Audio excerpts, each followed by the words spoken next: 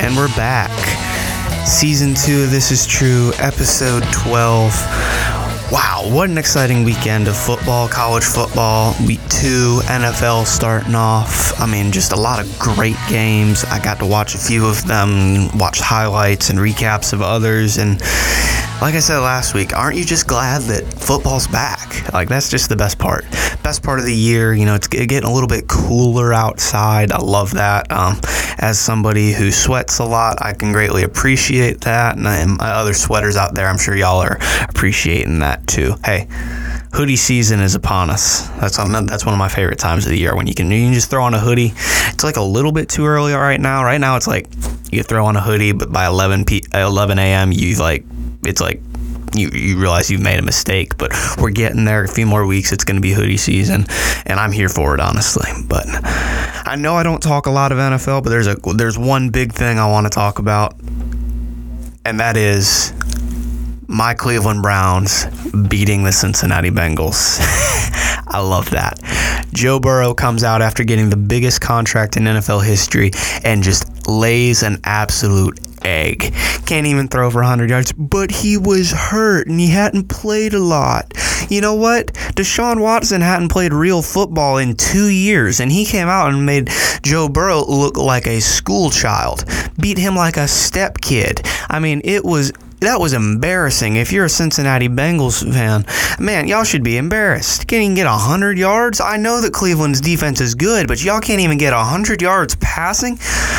Y'all got Myles Garrett looking like the greatest defender of all time, which I think an argument by the end of his career is going to be made for that.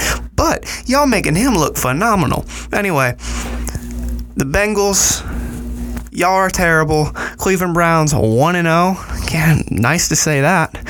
Nice to say that the Browns have a winning record. Haven't gotten to say that very often as a Browns fan.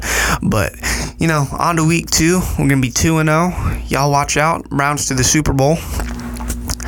Another NFL thing real quick. Aaron Rodgers. Man, that's just tragic, isn't it? Just tragic. I mean, I'm not a Jets fan. I'm an Aaron Rodgers fan from the aspect of I like watching great quarterbacks play. But I didn't really have a dog in the fight. But, you know, you never want to see that happen like that. And on the 4th play, too. Man, didn't even get to go out there. His run out was his entrance to the game was incredible. If you watch that game, running out with the American flag, that was just phenomenal. Loved that. That was super cool. But it's just tragic. Is the Jets season over? I'm not sure.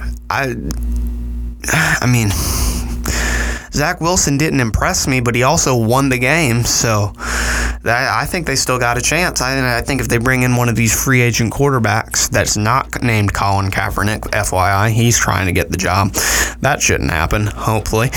I mean, if you search Colin Kaepernick right now, it doesn't even pop up that he's a professional football player. It pops up that he's a civil rights activist. It doesn't even show up that he's a professional athlete at this point. So I'm not sure if that's who you want being the starting quarterback of a multi-billion-dollar organization.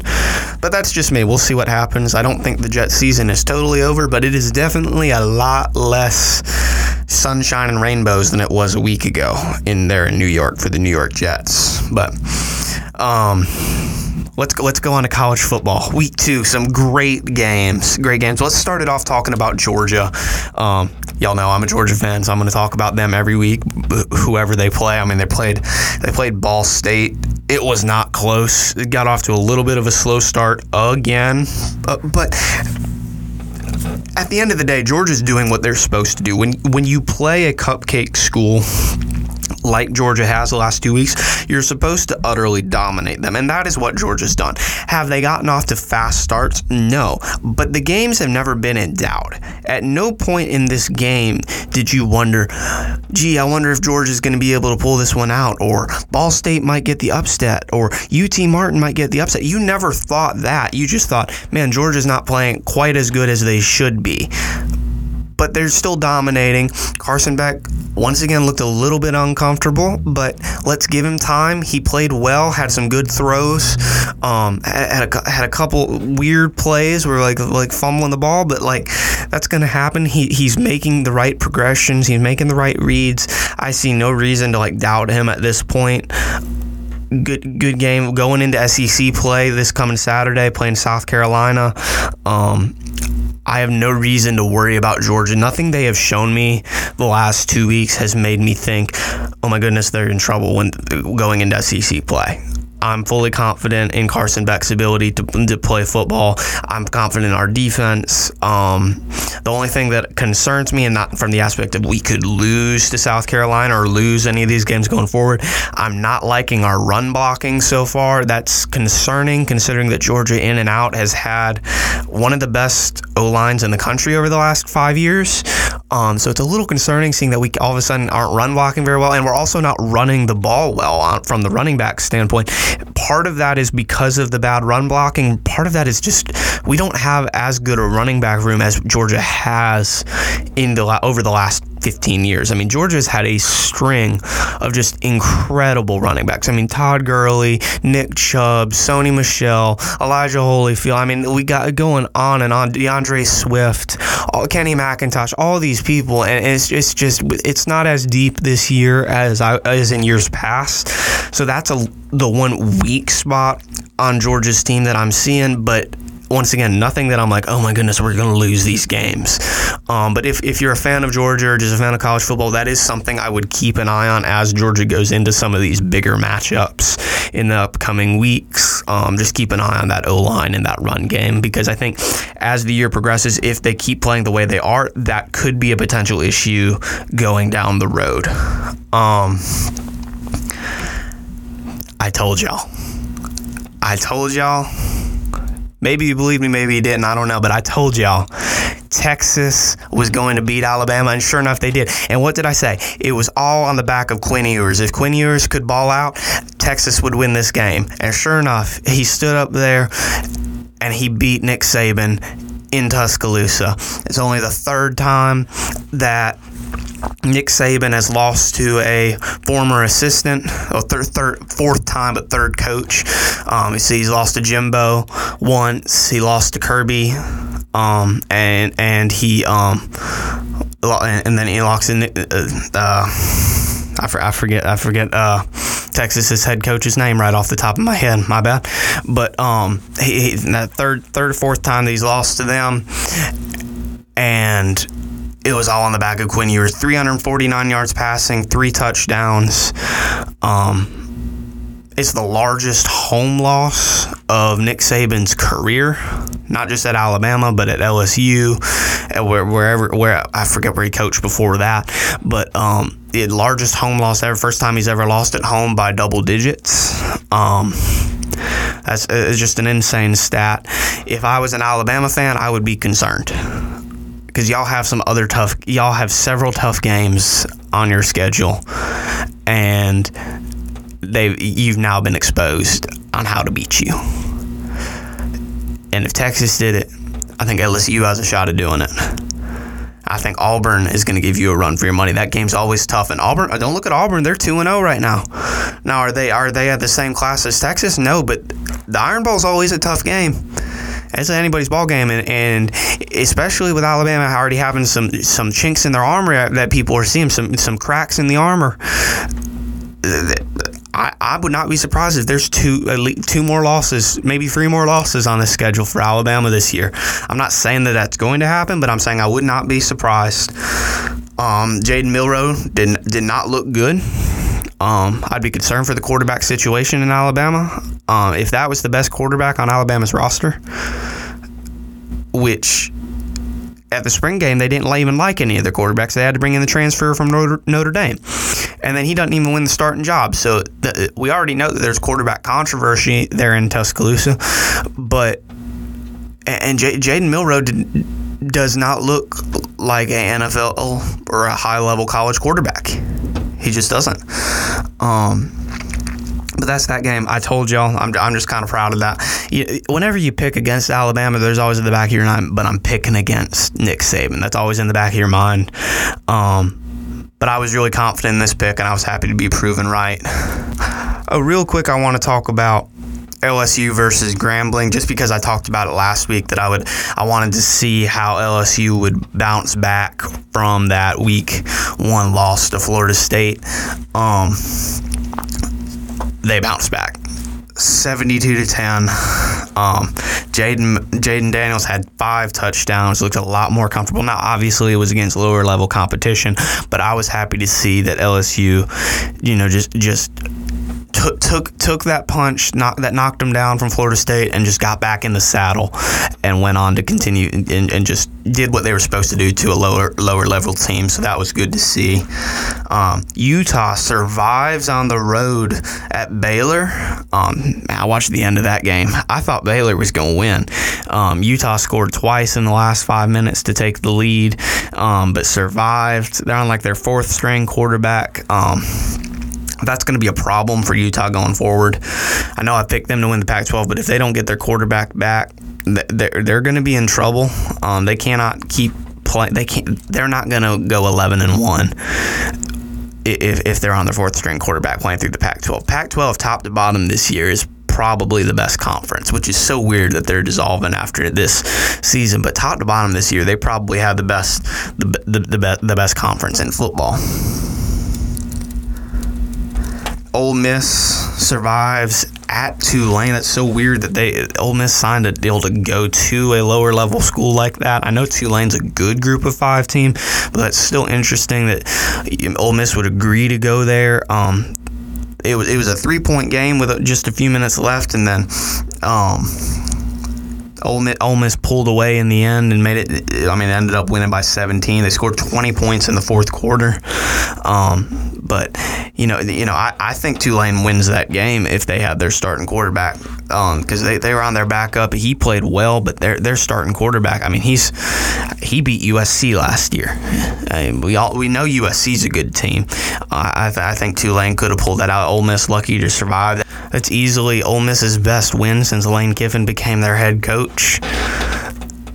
He hasn't had his best win up to this point was, I think, he beat Indiana in a bowl game a couple years ago. He hasn't really had a lot of big wins, so this is a good one, a ranked win on the road, coming back in the 4th quarter. So good win for Lane Kiffin. And then lastly, of recapping these games from last week, we got Colorado beat Nebraska. They're 2-0, ranked 22. They're going strong.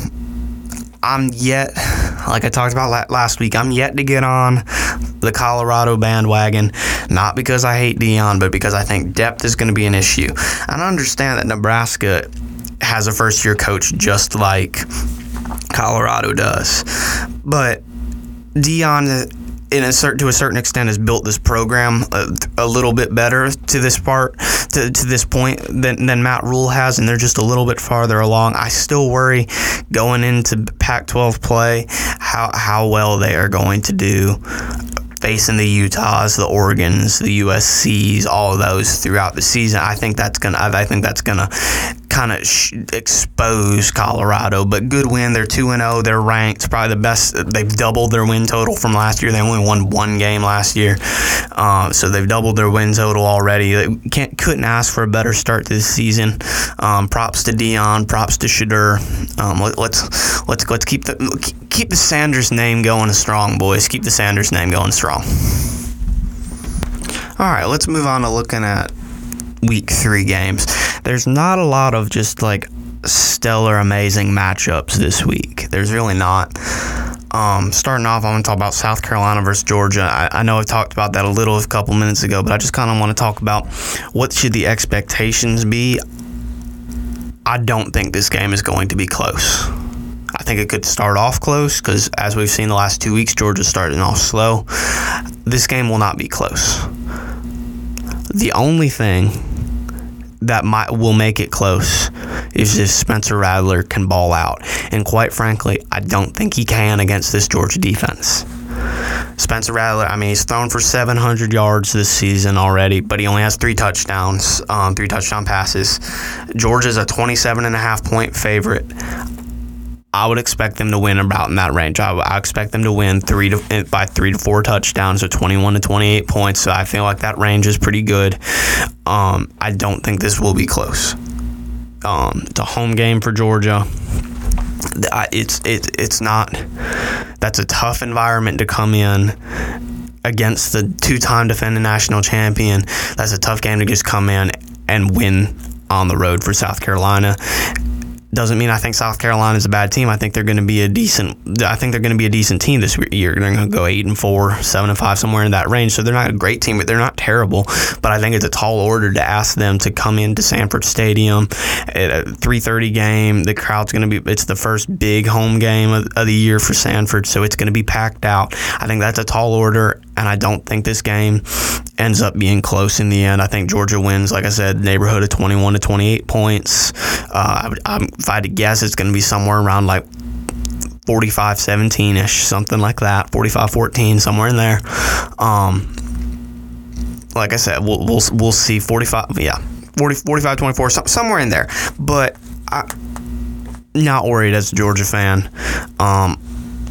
It's going to be interesting to see how South Carolina is able to game plan for this Georgia team, because I think they might be able to slow them down at the beginning, but it's going to see how well they game plan and how long they're able to hold them for is what I'm really curious about.